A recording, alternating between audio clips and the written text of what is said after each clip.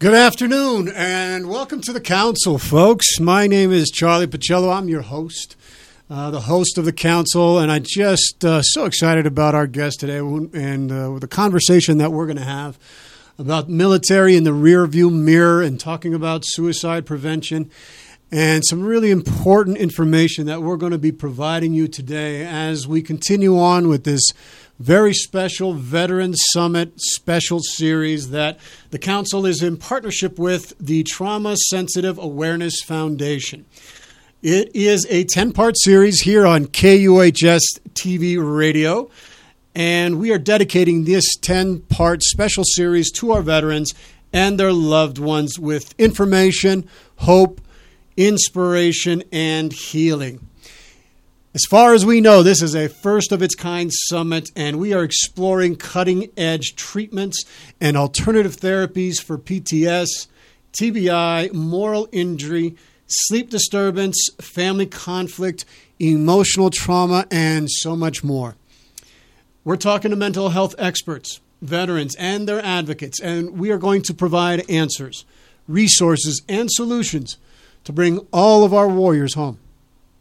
We are starting the dialogue, and we are going to continue the conversation. We want you to come and enjoy the conversation. Come join in with the conversation and learn more about part 2, which is debuting in November. So this series is going on all the way through September 25th, and we are broadcasting live here on KUHSdenver.com. KUHS, the stream. We are broadcasting live here in the beautiful city of Denver, Colorado. It's a gorgeous day out here in Denver. Beautiful mountains, blue skies, and we are broadcasting all across the nation and all around the world. The council is being listened to by people on 6 different continents, so many different, over 40 different countries, and we thank you so much for tuning in every week to listen to the council, for the information, the guests, the incredible speakers that we have on this show to give you the hope and inspiration to uplift your life. And so thank you for trusting us every week to bring you the best that we possibly can. Well, I am very excited to introduce our next guest, and we have an issue. One of the reasons that we decided to do this show and this series was because of the suicide rate that's going on in the military right now, and it's been going on for some time. And it is, unfortunately, it's one of those things that is, we have to be able to face it and deal with it and look at it and see it for what it is so that we can help and reach out to our veterans and their families so that they know that there's people out there who are there to help them, that there are resources available, that there are signs and signals that our loved ones can look at that can help them to notice if their veteran is in need. And to break down the stigma of mental health, and it's not something that we should look at as being weak or as wrong for getting the help that we need, or our veterans that they need. That it's actually a signal that we, by taking care of our mental health, we're looking at getting stronger again. That we would treat, if we got an injury to our arm, we wouldn't hesitate to go to the doctor. But we've got to have that same kind of attitude when we're talking about our mental and emotional and spiritual health, because we are integrated beings. We are, we look on 4 planes of existence: the spiritual plane, the mental plane, the emotional plane, and the physical plane. And when the 3 on the inside are not working so well, it's going to make the outside really hard to navigate. And suicide. I came close to suicide, and so being able to come back from that, and I didn't know about the resources available to me out there at that time in my life. And so we want to be able to provide that for veterans and their families so that they know where to go to. And one of the people that you can go to is the gentleman that I'm about to introduce to you right now. His name is Dwayne France, and he is the Director of Veteran Services for the Family Care Center, a private mental health clinic here in Colorado Springs, Colorado. He is the Executive Director of the Colorado Veteran Health and Wellness Agency, a nonprofit professionally affiliated with the Family Care Center. Upon retiring from the Army after a 22-year career, including 5 combat and operational deployments, France began serving as a clinical mental health counselor in 2014. He is a member of the inaugural class of the George W. Bush Institute Veteran Leadership Program, a program that supports individuals from diverse sectors across the country who are motivated to increase their impact in helping our nation's veterans. In addition to his clinical work, he writes and speaks about veteran mental health in a wide variety of settings. He has presented at national conferences on mental health and wellness in the military population. He has authored 3 books and is the founder and host of Headspace and Timing, a blog and podcast that brings the information from the clinical community to service members, veterans, and their families. He is also the co-host of the Seeking the Military Suicide Solution podcast, highlighting the need for practical solutions to address suicide in the military-affiliated populations. He has written this book called Military in the Rearview Mirror, and I've been reading it. I'm almost done with it. It is fantastic. He speaks from authenticity. He speaks from the heart, that strength and compassion. He gets it. He gets it. He gets it. And he can tell you how to be able to move through these difficulties that all veterans are move through, the questions that we have, the inability to be able to make sense, and how we create chaos, and how to be able to reduce everything. It's right in here. So, Military in the Rearview Mirror. And you can find that at the website is at veteranmentalhealth.com. That's veteranmentalhealth.com. Welcome to the show, to the council, Dwayne. Thank you, Charlie. I appreciate it. Well, I would love for us to just get right at it, because I find your work to be incredible and specific to what's going on in the military veteran population. But before we get started into it, I would love for you to share a little bit about your background and why you joined the military. Yeah, well, I appreciate that. So, like many of us, I joined the military way back in the last century, right? So, in the early 90s, I was in high school when Gulf War happened, and of course, we all saw that on TV. My father, 3 of my uncles were all Vietnam veterans, but they had all served and had gotten out of the military by the time I came along. And so I sort of grew up in the military life, obviously a kid of the 80s, and seeing the Vietnam Memorial come up, seeing the Berlin Wall go down. But really, it was sort of senior year of high school, and I didn't know what I wanted to do, and I was tired of living in my dad's basement, and I tried a semester of college, and that didn't work very well. And so, I said, I'm going to go full time. And so I did. I enlisted. I was in the reserves for about 8 months, and then I decided that I really wanted to do it full time. First tour was in Germany. When I joined, they said, because I was in logistics, they said, you can be a truck driver in Texas, you can be a truck driver in Germany. Which do you want? I said, I can go to Texas anytime. So my first tour of duty was in Germany. Went to Bosnia. Dayton Peace Accords happened in late 95, so we were there in 96. The first one's on the ground there. And then spent 3 years in the 82nd Airborne Division.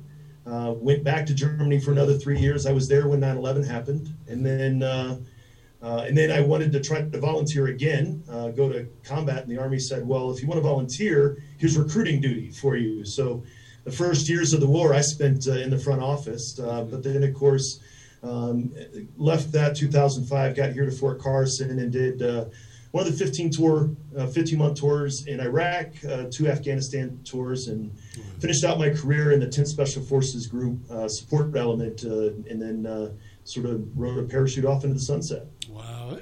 What an amazing career that you've had, and it spans 2 centuries. Literally, you began. And I think you and I both started in the military about the same time. Like I started around 1991, and I think you joined around 1992. And when you think back at your military service, what do you think really makes a person a warrior? Do you have to, because you deployed on 4 combat tours? 4 combat tours, yes. Bosnia, they were throwing rocks and we were shooting at us, but really 3 combat tours and 2 operational deployments. So you deployed and you were in combat. Do you have to be a warrior and do you have to go to combat and deploy to be a warrior? What are the attributes that makes a warrior in your mind?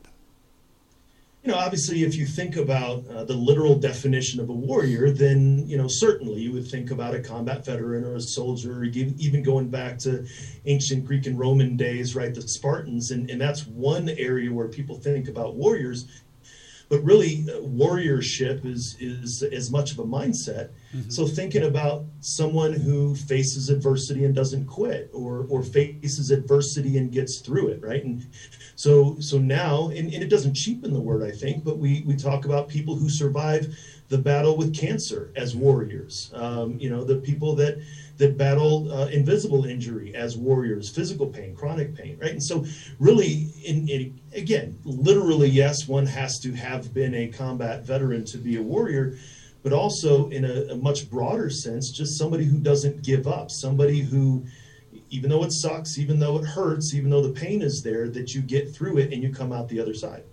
Well, and I think that's so important, is that it's almost, we all have that. It's like an energy that we have, that we can move forward in that warrior spirit. It's that ability, like you said, to overcome that adversity, that ability to be able to see through things and not to give up, to keep moving forward, to embrace the suck sometimes. Sometimes things are not fun, but and that's one of the things we learned in the military, was how to keep going in the face of adverse circumstances.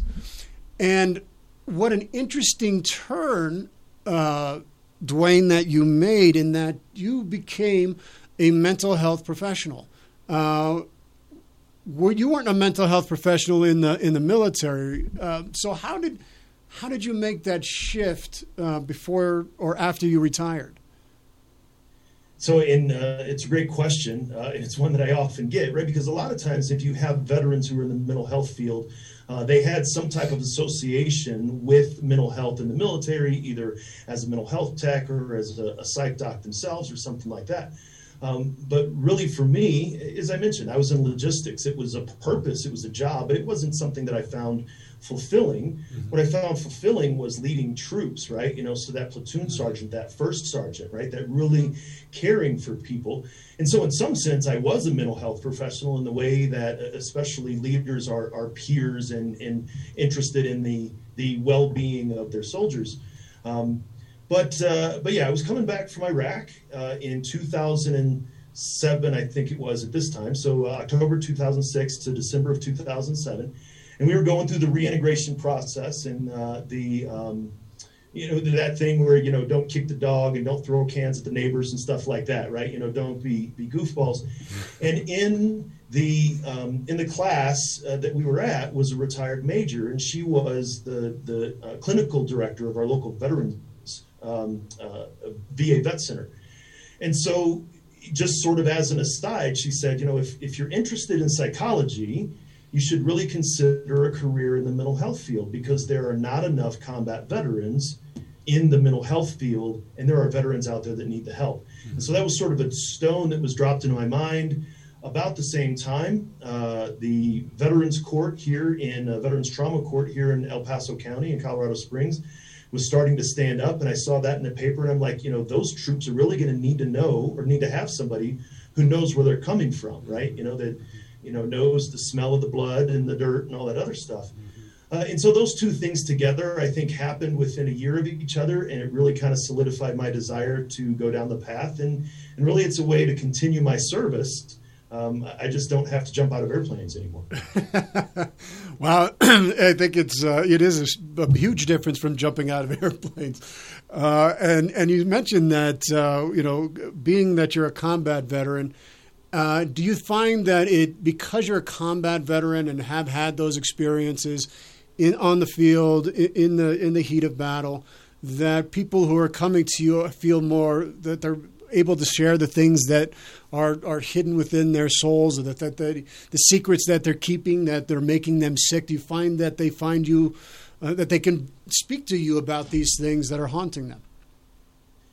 Yeah, I mean, and for a couple of different reasons. One, a veteran doesn't need a very good reason to avoid therapy, right? Any reason is a good reason, right? So if I can say I don't want to go to therapy because this person doesn't know combat, then they're going to do it. So it removes one of those excuses, let's say. Yeah. Also, it's not something that we do a lot, right? You know, we can kick in doors in Iraq and Afghanistan, but the hardest door that I've seen veterans try to get through is the closed door into my office because they don't know what's on the other side. They know, I mean, they may not know what's on the other side of the door in Iraq and Afghanistan, but they know that they can handle that. On the other side of my door, they're not certain, but they walk in my office and it looks like a retired first sergeant's office, right? I got maps on the walls and I got coins on the table.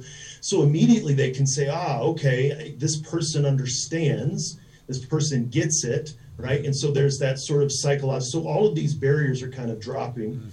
And then it's a matter of the fact a lot of veterans, they want to hold in what they're talking because they don't want to reveal it to themselves, but they also have a concern that they don't want to hurt other people. And sometimes if they feel they tell their traumatic stories that they're going to hurt the person, that they're going to cause the person that they're telling distress, and they don't want to do that. Now, they know that I've been there, so they don't have to worry about distressing me because I've already been through that. So those are three things that little by little it helps a veteran do that. However, you don't have to be a combat veteran to be able to do those things. I'm not saying, decorate your office, but a really good counselor or therapist who wants to work with veterans, they can develop that. Dr. Tick, he was not a veteran himself, and yet he was somebody who absolutely got to be one of the leading voices in the military. And so you don't have to be a veteran, much less a combat veteran. It does help. The other piece, though, is that sometimes a veteran will use my service as a reason to skip over their story. So they'll be getting to a really hard place and they'll be like, but you know what it was like. And so I'm going to jump over that piece. Well, I know what it was like for me, but I need to know what it was like for you. Yeah.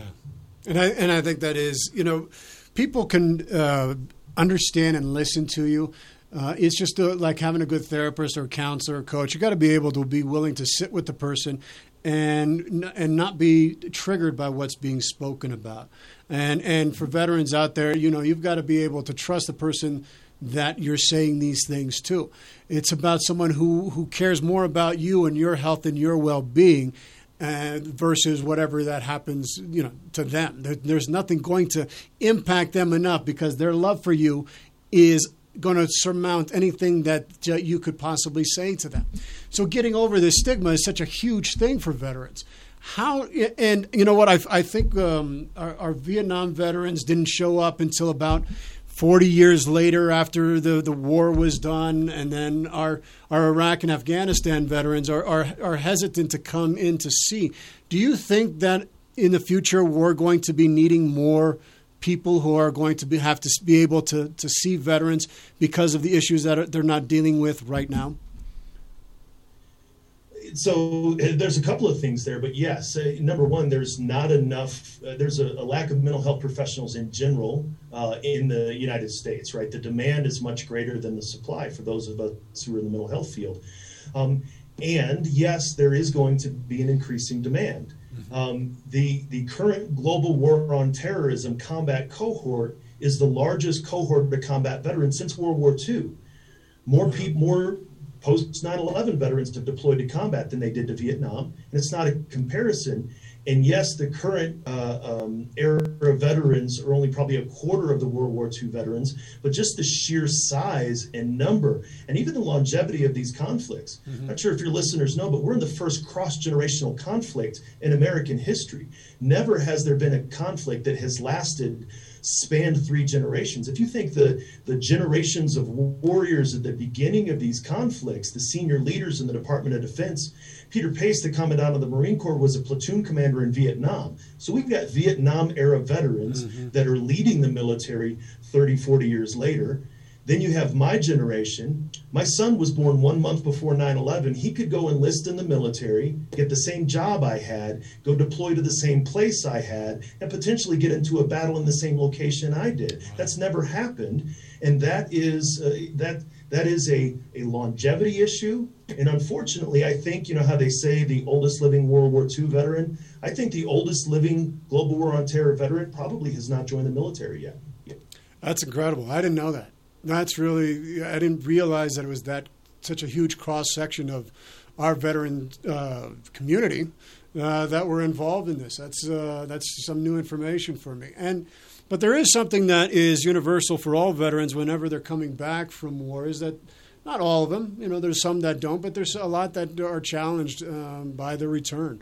And they're trying to figure out how to fit into a world that maybe doesn't make sense to them anymore. And you have in your book here, you have a wonderful quote in one of the articles. You write, "My life has been full of terrible misfortunes, most of which never happened," which was Michel de Montaigne. I love him. It's fantastic.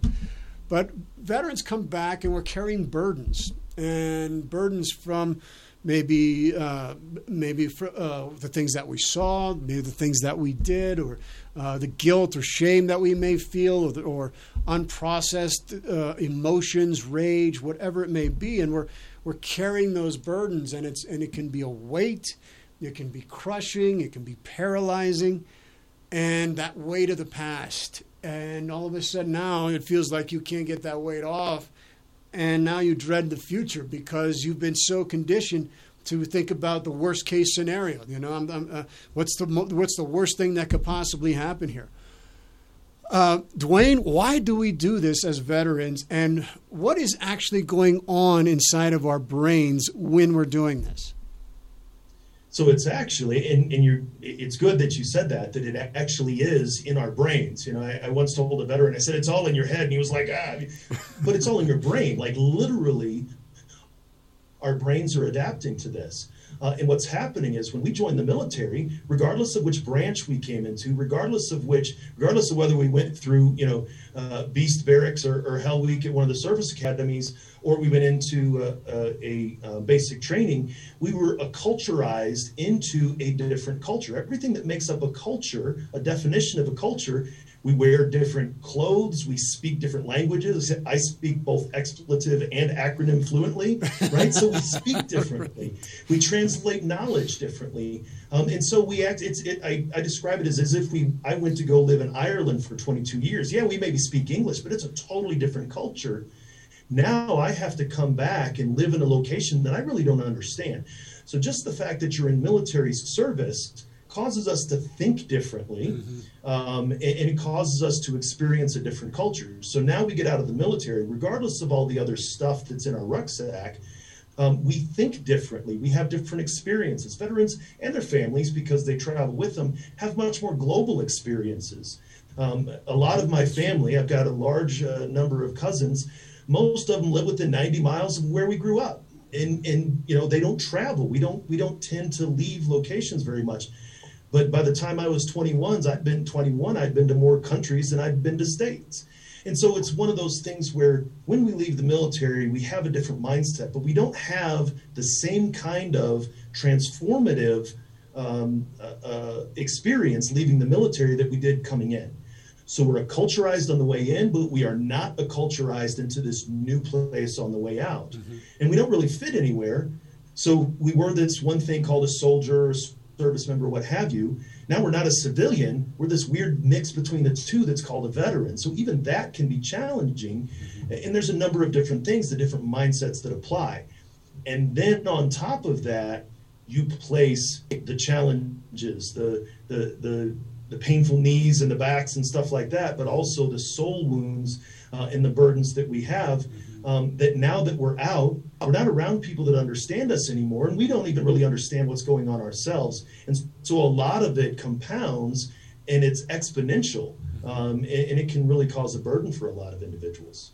Well, and it does, and I know it from my own experience. The burdens that I carried for some of the work that I did, I felt a profound sense of guilt and couldn't allow myself to even forgive myself for some of the things that I did. And so it's so important to recognize that, there's nothing wrong with us. We're okay. We just got to be able to talk to someone to unburden ourselves, to unpack our rucksack a little bit and help to carry so that we can get a clear idea about what's actually happening and what's going on within us. And we are, as veterans, we tend to think negatively a lot of times. Is negative thinking something that we are just born to do, or is there a way we can start to break that negative thinking? Because that negative thinking can lead to a lot of the things that we're about to talk about here in just a moment. But if we could do some kind of preventative measures, I think we could help a lot of veterans right now who are trying to figure out, what's going on inside of me. Well, sure, and the negative thinking can lead to that, but the problem is in the military, the negative thinking was actually protective, right? If we're in combat, we need to think about the enemy's most dangerous course of action in the future, the most catastrophic event I can think of, and then I need to prepare for it. Right? That's why we have 3 AT-4s and a Claymore in the back of our truck. And so we get into that mindset so that it helps us, and it makes us prepared, and it keeps us alive, and it helps us bring our troops home. And so back then it was good, but now you tell me it was bad? Because you told me it was good. And so there's a confusion there. There's a paradox that we need to help veterans resolve, is to say, even with emotions, anger is appropriate in combat. Fear, of course, it's okay. And so those emotions that may be maladaptive in a different environment, they're acceptable. Although those emotions over here, right, the concern for others and the easygoingness and the sense of peace, those are actually dangerous when we're in combat. That's true. Now we go back to the civilian world, and so all that caring for my wife and concern for other people, I'm not used to doing that. But now the anger and the fear is no longer acceptable. And so there's this switch that we have to make to go back and forth. But then it's a matter of, like you said, how do we do it? One, recognize that the negative way that we see the world, the way that we think and talk, especially about ourselves, you talk about the guilt that you bore for what you were experiencing, the negative things we say about ourselves, they may have, maybe not entirely, but they may have been helpful then, but we need to recognize that they're not helpful now. It was good then, it's not good now. How do I change it? First, I have to be aware of it. I have to capture those thoughts. I have to recognize what they're saying. Then I need to consciously take action to change it, because I can be aware of something all day long and I can say, you know what? I kind of like being a jerk. I don't want to change. Well, then you're not going to change because you're not going to take action. So action, awareness plus action is what's going to lead to change. And that was so true. It took me a long time to recognize the negative thinking that I had gotten into, and that I was recycling the same thoughts over and over again every day.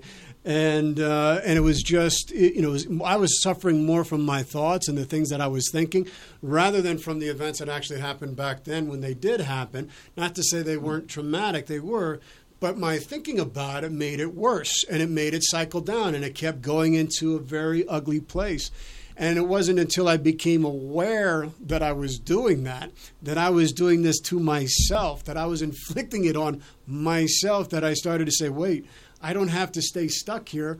I can start to change the way I'm thinking, and I can take some actions to start doing that. And every time I feel that impulse not to do something, or I'm going to sabotage myself, or I'm going into that depressive state, let me do something else. Let me think of what is something good. Let me realize what a gift it is to wake up today and breathe. Even if it was just one little action like that, it made all the difference. Now, we are talking suicide here as well, and it is a major issue among our veteran community. And you've been doing the podcast of Seeking the Military Suicide Solution. As you know, post-military life can lead to a lot of challenges mentally, emotionally, spiritually, physically. If we lose track of meaning and purpose, we can slip into that hopelessness and depression. I know this, yes. And the combination of these two is especially hopelessness. When you have no more hope, you are at a much greater risk for suicide. What are some preventative steps that we can do so that we don't get into the trap of hopelessness, Dwayne? Well, again, one of the first things is to really sort of be aware that there's the potential for that. I often, one of the books that I often refer to my clients is Viktor Frankl's Man's Search for Meaning, right? And I read Man's Search for Meaning before I deployed to combat, and then I read it after I deployed to combat, and I read it in a totally different way. But one of the things that Frankl says in that book is he could tell when one of his fellow inmates was finally going to die very soon, because they would start smoking their own cigarettes, because in the camps the cigarettes were a form of currency, right?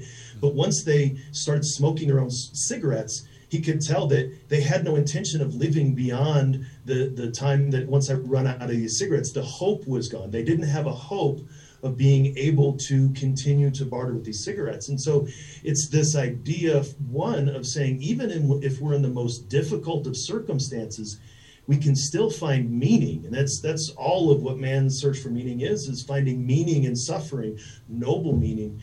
But recognizing that as we're suffering, and that's worth a discussion of pain is pain, but we know pain's going to end. Suffering is pain that we don't see ending.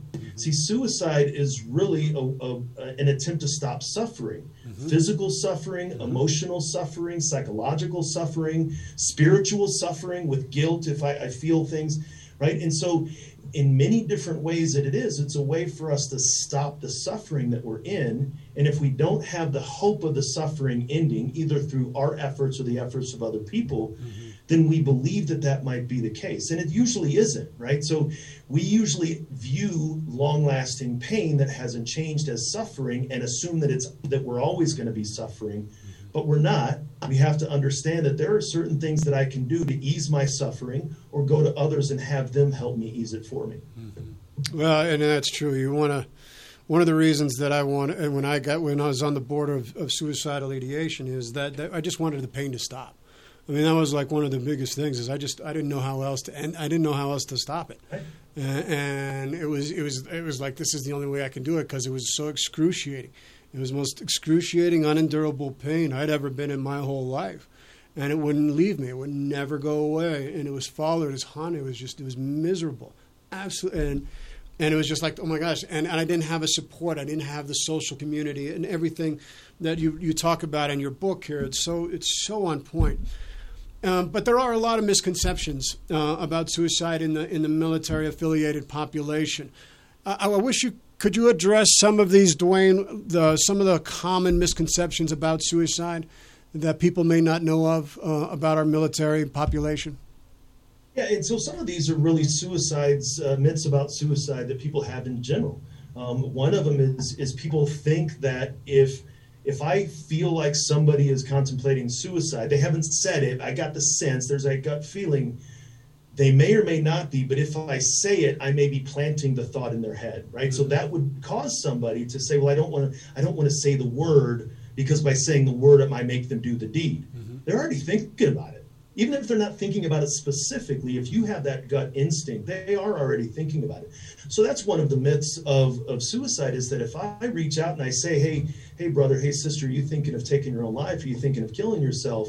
That I don't want to do that if I think that's going to harm the other person. Mm-hmm. It's actually not the case. It's actually more likely. Research shows that actually reaching out and talking about it specifically is going to have them open up. Because what we all really want to do, what you wanted to do at that time, was for people to understand what was happening. Mm-hmm. And so we need to be heard. We need to be listened to. Another common myth is one that is around methods of suicide. Mm-hmm. And so especially in the military and veteran population, firearms far and away are the most used method of lethal means. Poisoning, overdoses, there are more attempts, but there's less lethality. Mm-hmm. With firearms, there's less attempts, but obviously there's more lethality because of the method. Some people think that if I intervene with one method, then somebody who's really wants to take their own life, they're just going to jump to another method. Mm-hmm. Also, research shows that that's not the case. That isn't the way it works. It seems to be that an individual has a way that they're considering, a preferred method, if you want to describe it like that. And if you interrupt their access, or if you help them more specifically interrupt the access to that method, then they're not going to switch over to another type of method. Then it's actually putting time and space in between that. And so this is another thing that we don't do, as much as not just me, but many of us in this space think that we have to have conversations around lethal means safety, firearms, prescription medications, and suicide hotspots, because suicide happens in a very, very confined space, right? Especially if somebody is in that very, very critical crisis. We can be on the continuum for a period of time, but that moment of crisis really lasts a matter of hours, if not minutes. And so if we can put time between that seemingly overwhelming urge for someone and then the access to their method, chances are that time is going to pass, and then they'll be able to get the help. So I think those are two of the biggest ones that I have heard that have caused people to not really want to have the conversations about it. Well, that makes sense. And I, I've heard, and when I was doing some of my training, one of the things that they trained us, and I think it was, I can't remember but it was, you wanted, if somebody was about to commit suicide, you wanted to address it. Are you thinking about taking your life? Are you thinking about suicide? I mean, it was about bringing it out so that it wasn't hidden. You didn't tiptoe around it because they're already thinking about it anyway. I was already kind of thinking about it anyway when I was at that time. I mean, and so, it was something that needed to kind of come out of me, but I needed someone to be able to not be afraid to talk to me about these things. I mean, that's for me, that's what I needed at that time. And you describe in your book such a beautiful way, maybe it's not beautiful, but it's an accurate way of what suicide is, that it happens on a continuum. Could you explain that to our audience, what that continuum is, and so that people can know and identify it in themselves or somebody else that may be considering it? Sure, and sometimes, usually this comes with slides and a whiteboard, right? But if your listeners can sort of visualize, is really we have to change how we think and even how we talk about suicide. And as an aside, and not a knock on you, but many people use the phrase committing suicide. But really there's an attempt to try to change the language around that, because committing something is we're committing a crime. We commit murder, but really we need to look at, someone dying by suicide. Commitment is something that, we're committed to a cause. Whereas if we change the way, and again, it's not a knock on it, but it's how we're using this language around it. And another type of changing the way that we're thinking about it really is about suicide is not an on or off proposition. It's not that you're either suicidal or you're not. It is not binary. And so really we look at, we have three different stages and a couple of steps in each stage. So first you have sort of a contemplation type stage where you have ideations, right? So first you have vague ideations where you're not thinking specifically of, I'm going to take my own life. It's more things like, maybe it'd just be easier if I wasn't here. I wish I wouldn't wake up tomorrow. Some of these just vague, those thoughts are starting to creep in. And then you go into these specific ideations. I could really take my own life. I could really kill myself. I want to die. So there the difference is just sort of, vaguely talking about it versus using the actual words of death, kill, and die.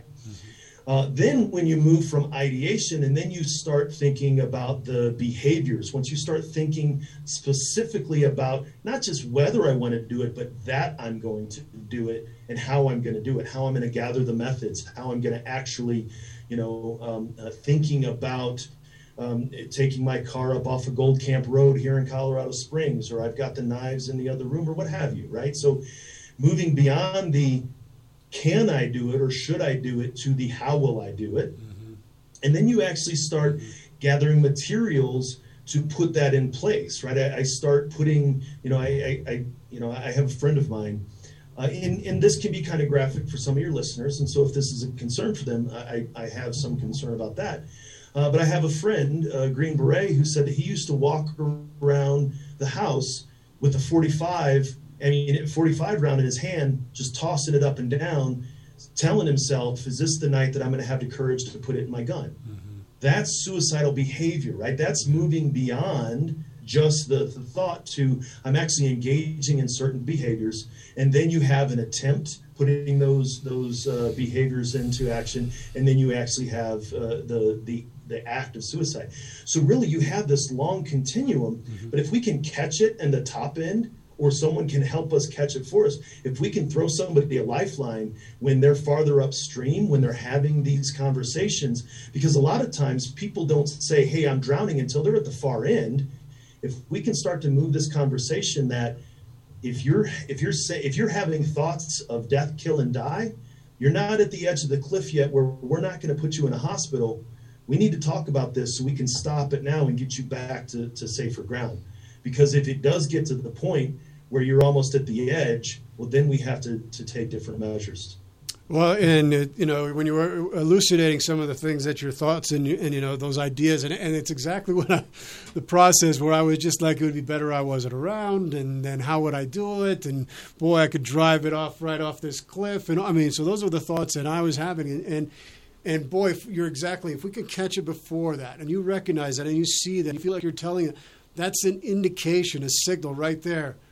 Call somebody, reach out to Dwayne, talk to somebody who can help you to get over this, because all you're needing is someone to hear your truth, someone to see your soul, someone to hear your story and not flinch, someone who's going to be able to say, my gosh, I'm here with you, and I'm going to stand right beside you, and I'm not going to let you go. I mean, that's what we're calling, that's what we're crying out for. And there's a lot that people are trying to do to address suicide in the military, with service members, with veterans, and their families. Dwayne, in your opinion, why do you think that the numbers continue to rise? Well, I think a lot of it is that there seems to be a lot of resources, but then there's also a gap between those that need to use that resources. There's still a ton of stigma around mental health. And here we're talking about just the U.S. in general. And let me put it this way, not even just the U.S. I've had guests on my show, Sue Freeth from the U.K. about combat stress, Barry Swartstein from Australia talking about Australian veterans. I mean, so this isn't just a U.S. veteran problem, even more than it's a U.S. problem. This is a global situation that we need to address. Mm-hmm. But there is a lot of stigma around seeking the support. Once we do get the support, we keep telling everybody, knock on our door. But when somebody knocks on our door, we have to be ready to respond, answer the door. So making sure that individual has the right kind of care. But really, it's an understanding around this. See, suicide is a lagging indicator of an underlying problem. Suicide is not the problem that needs to be solved. It's just the end result of some other underlying problem. Less than or approximately 50% of veteran suicides have or met the criteria for a psychological diagnosis. Other times it's financial issues, it's relationship issues, it's belongingness issues. It's not the fact that they have a diagnosable mental health condition. It's the fact that they can't get their needs met, that they're homeless or things like that. And so really, the problem is it's so complicated that we're all looking for this one solution. That's why the name of the podcast is a misnomer. There is no solution, no single solution for the problem of service member, veteran, military, family suicide. Really, it's a matter of we don't need, here's a hamburger. We need the whole buffet. We need to have, if you want pizza, you go get pizza. You want lobster, go get lobster. You need steak, you go get steak. And so we have a wide range of interventions for whatever that individual is experiencing or causing their suffering, that they're able to get that. And I think that's so important for people to know, is that there's a wide variety. There's no one solution to why somebody is on the edge of suicide. I mean, there's so many multiple factors. And a lot of times it's individual. A lot of times it's their personal experience. It's early traumatic memories that have been unprocessed or undigested. It could be adverse childhood experiences. It could be the experiences that they had in the military. It could be dysfunctional relationships. It could, so many things. And so you describe veterans right there. Yeah, that's right. Exactly. And so one of the key factors that I think in helping people is letting people know that there's resources out there, and to not hesitate to reach out to people who are willing and ready and want to help you, to understand what's going on, to value and cherish your life, that your life is worth living, that you're precious to this planet, that you're precious to life. And I think you wanted to say something. It looked like you wanted to say something, Dwayne. Yeah, and exactly, Pat. And unfortunately, we do want people to reach out, but we want them to reach out at a time where they're least likely to reach out, or they have the least capability of reaching out. So this is something else that really we talked about on my show, is that we need to get away from this passive resource offering, call me if you need me, right?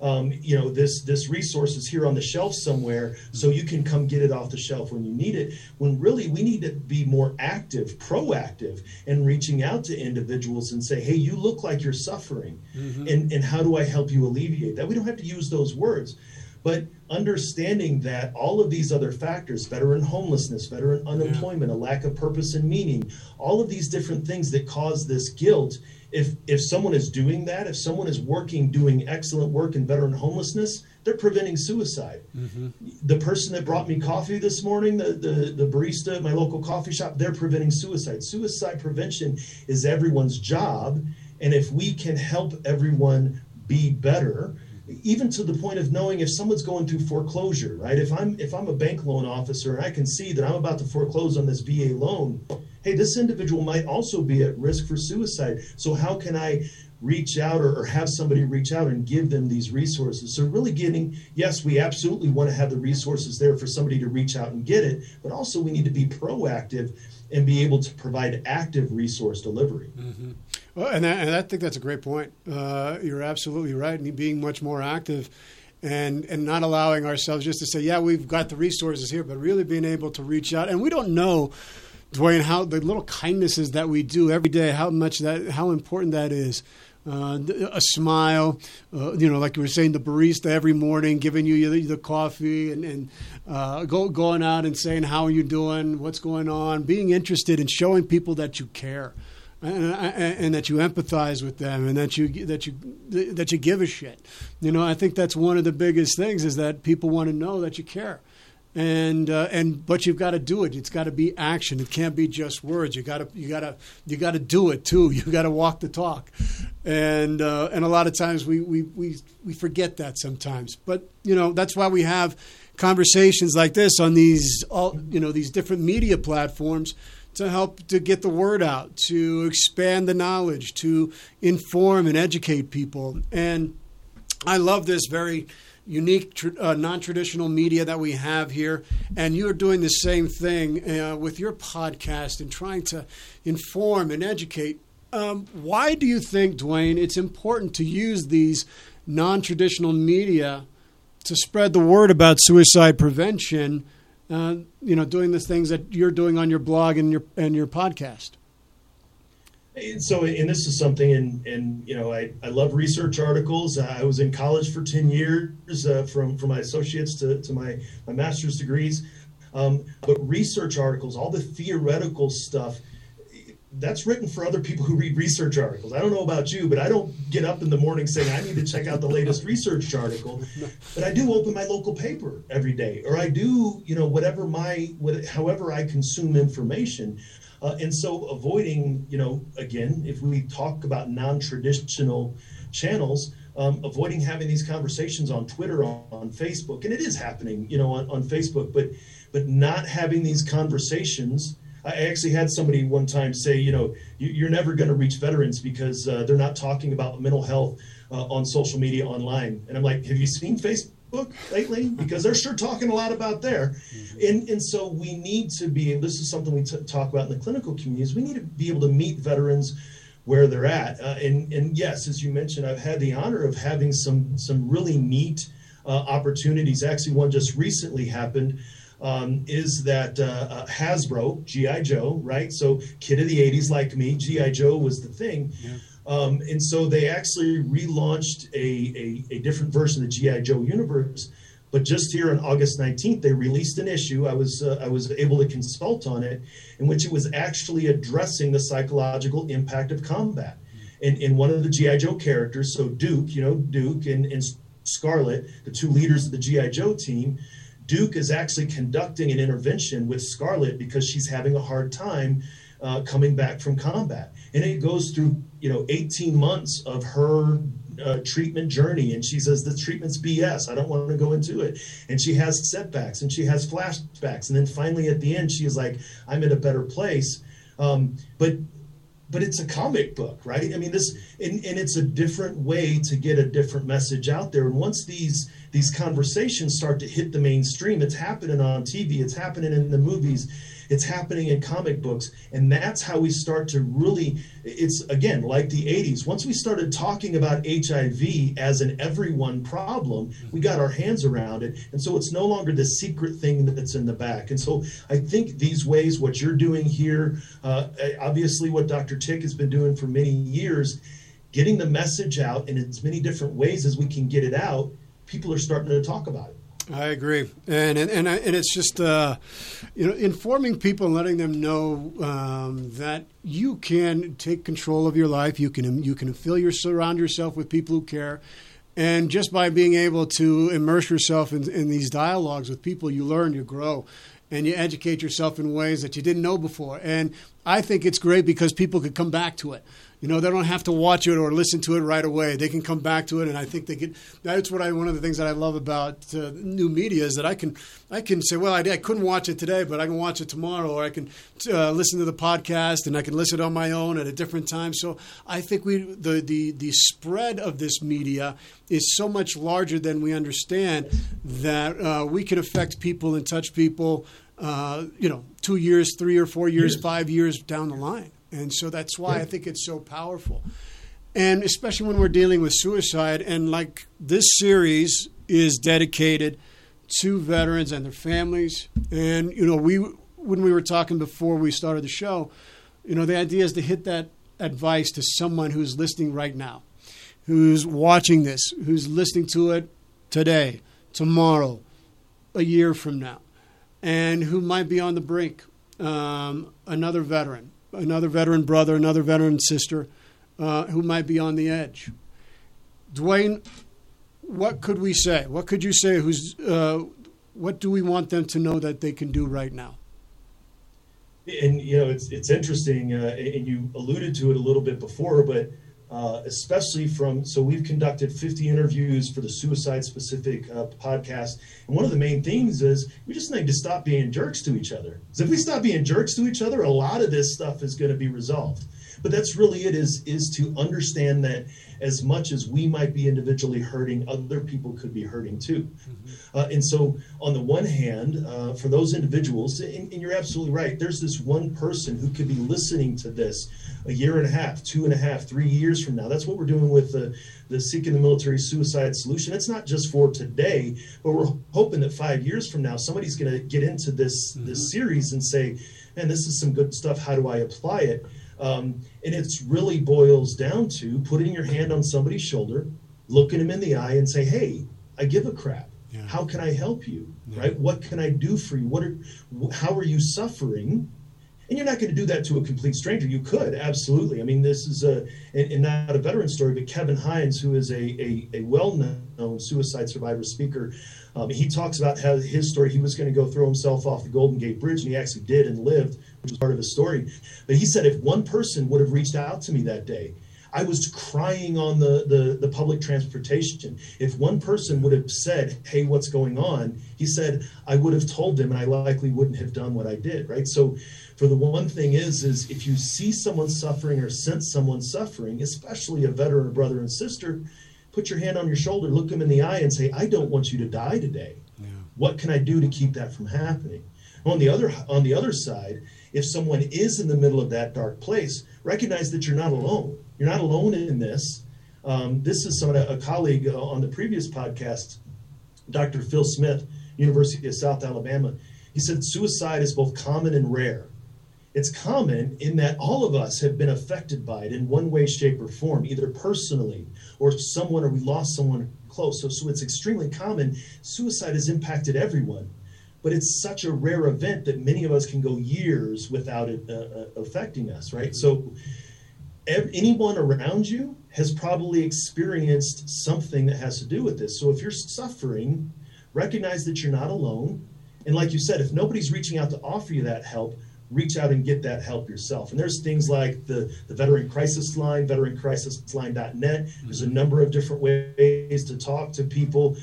Every state now likely has a suicide prevention hotline.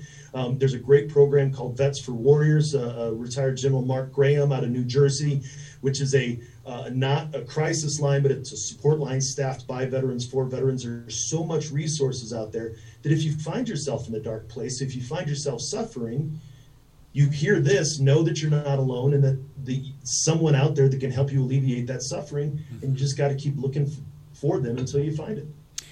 And it's finding those resources, like what was the Veteran Suicide Hotline? Isn't that available? Yeah. If you could let that people know what that is quickly.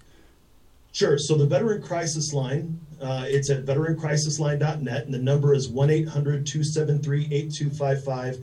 Press 1 for military and veterans. And that is a crisis line that is ran by the Department of Veterans Affairs. It's not just for VA-eligible veterans. It's for all veterans, all service members, National Guard, Reserve, and their families. That is the National Veterans Crisis Line. But you can also find them at veteranCrisisLine.net. They have a text function. They have a chat function. They might have a carrier pigeon function. They want to help you. All you got to do is reach out. Thank you. And I think that's such an important, just reach out if you need it and get the support. It took me such a long time, Dwayne, to get to a place where I could really be satisfied with life. Satisfied with my own life, to come from the edge of that, and I try to, let people know that you can come back, that this is not a permanent situation. At the time, I thought it was. At the time, I didn't think I'd get out of the darkness. I just didn't. I didn't think I would be here sitting with you, but I am. And so, yes, you can come back from the brink. And this was a tough topic when we were framing this series because it's so personal. And in your book you say something that really touched me and really I think is really important. You say, you don't climb a mountain by saying you wish you could. And I thought it was such a truthful statement. When I was at that brink, I had the awareness that I was in trouble. And that I needed to do something about it. And so that was that self-awareness that you were talking about. And if I would have kept going down that path without having that self-awareness, I wouldn't be sitting here. And so it's understanding that at that moment, I was made the determination, I'm going to do whatever it takes to get out through this. I'm going to do whatever, I don't care what it takes, what it costs me. I'm going to climb up to the top of this mountain. And that was the action that I had to take. Can we affect change without the action? And how, Dwayne, can we find faith in ourselves again when maybe we've lost faith? Well, one of the things that I tell veterans is we have endured much, and that proves that we can endure more, right? And it doesn't mean we need to endure suffering. This treatment, it's not... because say I'm 10 steps below zero, this isn't a way for me to get to zero, because that's just a life with the absence of suffering. Like you, we need to choose life, and we need to build a life worth living. So it's not get up to zero, we need to get above zero, and we need to find a life of whatever kind of abundance that we talk about. But then, just like, especially veterans and service members, to share that abundance with other people, because that's what we are. That's what we do, is we want to help others. That's really the drive. I make the joke about not living in my dad's basement, but that was really it, is I wanted to serve, right? And I found that the service was a really strong thing for me. So we can't serve others if we're down in the pit. So we need to climb the mountain, build a life worth living, and then turn around and help others up the hill. Absolutely. And that was one of the biggest motivators, too, for me, was to be in service, was to take whatever lessons that I had gained from this experience and to be able to translate that in a way that would be able to help others to climb the mountain themselves, to come from that edge and to reach in deep inside of them, to know that there is something deep inside of them that can carry them forward through any challenge, through any circumstance, through any crisis that they may be in, through any trauma that they may have experienced, anything that would have tested their will and their soul. that they can come through it. And no, it's not easy, and that's why you got to reach out to the people and help them out. And when you've crossed that bridge, you got to reach back and say, "Here, I'm here to serve you." And to be in service, I think, is such an important thing for veterans, because that we've got to serve a higher cause. We've got to. It's just part of our makeup. It's part of why we heard the call to be service members in the first place, was because we heard that higher call. I can't believe we're at 2:00. Usually happens. It does when we're in these. I don't want it to end the conversation. I want to have you back on again for sure, Dwayne. And folks, we are doing this Veteran Summit special series here on the council here at KUHS TV Radio. It is in partnership with the Trauma Sensitive Awareness Foundation. This is part 1. And it's a special 10-part series filled with information, hope, inspiration, and healing. We're exploring cutting-edge treatments and alternative therapies, hearing pioneering veterans and mental injury experts. We are finding hope for PTS, TBI, moral injury, sleep disturbance, family conflict, emotional trauma, and so much more. Part 2 debuts in November at www.t-saf.org.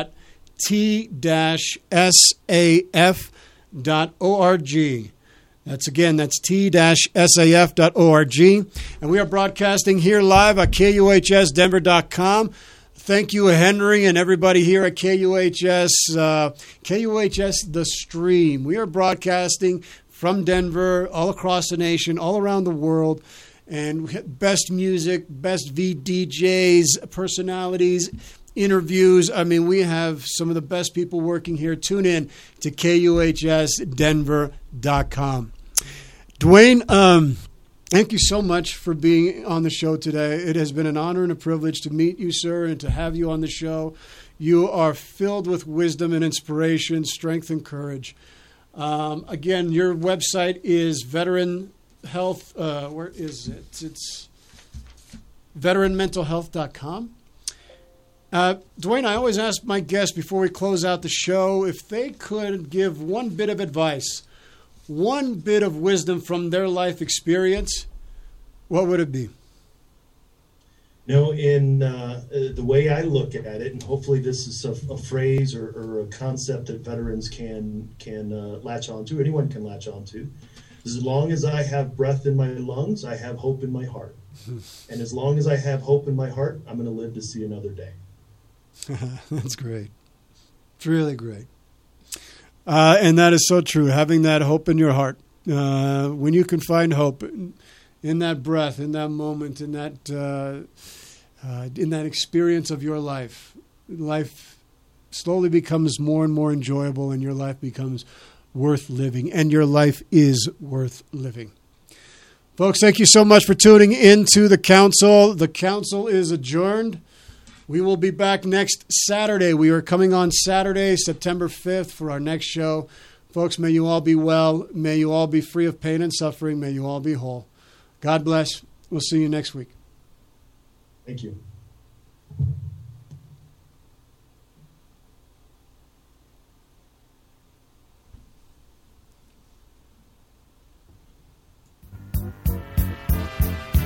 We just want to give gratitude